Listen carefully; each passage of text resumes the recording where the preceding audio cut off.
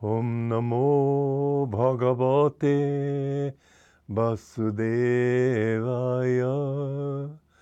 Om Namo Bhagavate Vasudevaya. Om, I bow to the Lord Vasudeva. Joy to you. I'm going to continue reading from the Bhagavad Gita, chapter 1. This is stanza 7, and it doesn't say much, but I have a few things to say about it. Here also in balance, O flower of the twice born, those leaders in my own army who are outstanding. Now, Duryodhana has spoken with great anxiety when he sees this great army opposed to his own army, and he's worried about what the consequences will be to him in this war. He addresses Dronacharya as O flower of the twice born. To be twice born is an interesting thing. Jesus said also that you must be born again.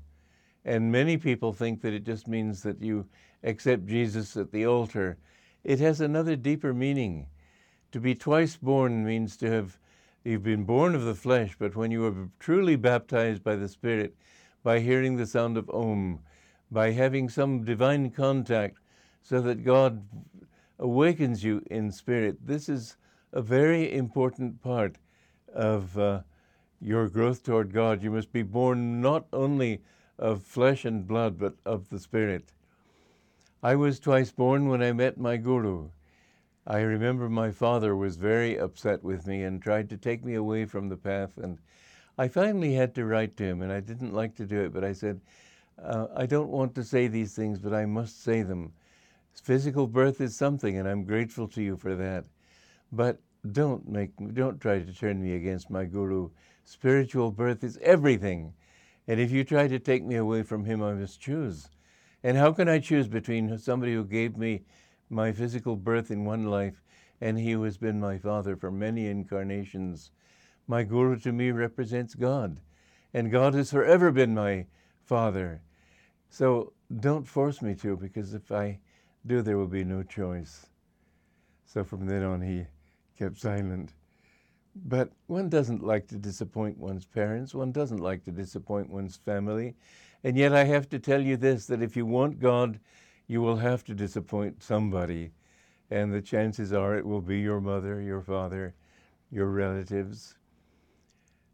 Because the world, you can't seek God with your feet in two boats. The currents will separate those boats and you'll fall in the middle and drown. You must make your choice in life. Do you want truth or do you want error? Most people would say, well, I don't want error, but I want to have a good time. They don't realize that that is the error. They think that they want to live a responsible life in this world, but responsible to whom? To a bunch of people who are all in error? There is only one truth, and that is God. Everything else is delusion. And how many lives do we wander in delusion? There is a statement in the Bhagavad Gita which says that with the day of Brahma, that is when God creates the whole universe again, I throw all these beings out again. And in the Rubaiyat of Omar Khayyam was a great master, a Sufi master in Islam.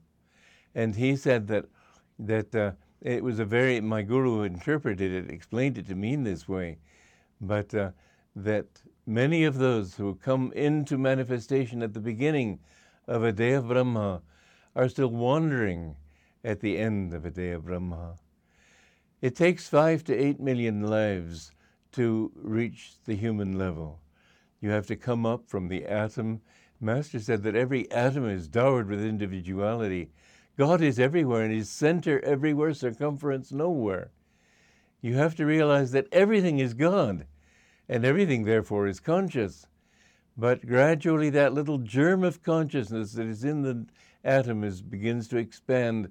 They say that before a galaxy is formed, or a sun is formed, that the magnetism, the gravity of a gravitational pull of an atom is very small, and atoms may be within 17 miles of each other or more. And then sometimes they happen to come together, and that makes their gravity greater. And when more and more come together, their gravity gets greater and greater until finally it's so great that it sucks great clouds of atoms in from billions of miles away, and a great star is formed. The sun is 93 million miles from where we are right now. It's 8 minutes it takes the light to get here. And the gradual growth of consciousness through these coalescing forms comes up to the point where science begins to speak of living beings, but everything is living. It's just that a rock can't play chess with you.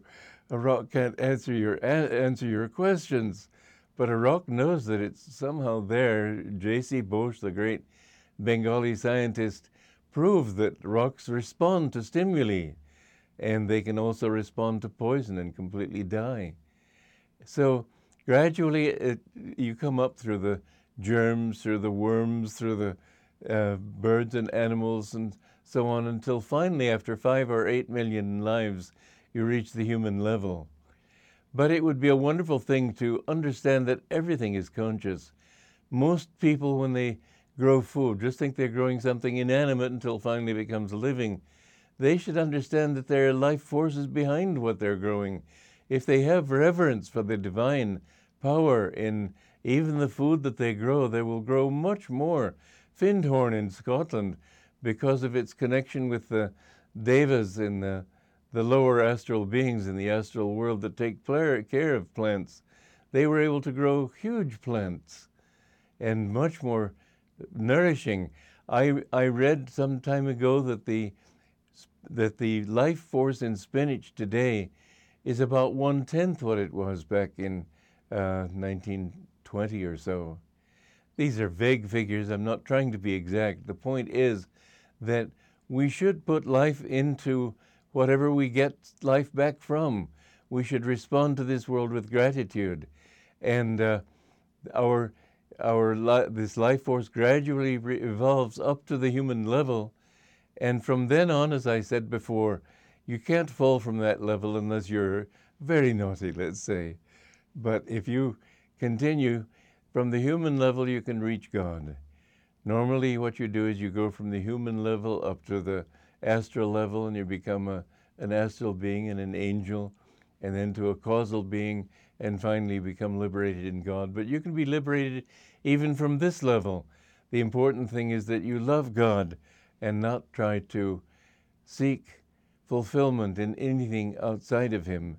So to be twice born is to be born in the Spirit, to know that from now on you want God, to have some sort of response from God, to be bathed in Om, for example, the great cosmic vibration, to feel the bliss of God's presence in your heart. These things are the most important thing of life. And so he's addressing Dronacharya as, O flower of the twice born. These meanings would be understood in India, but they aren't understood so well in the West. Well, next time we'll go on with chapter 8. God bless you. Joy to you.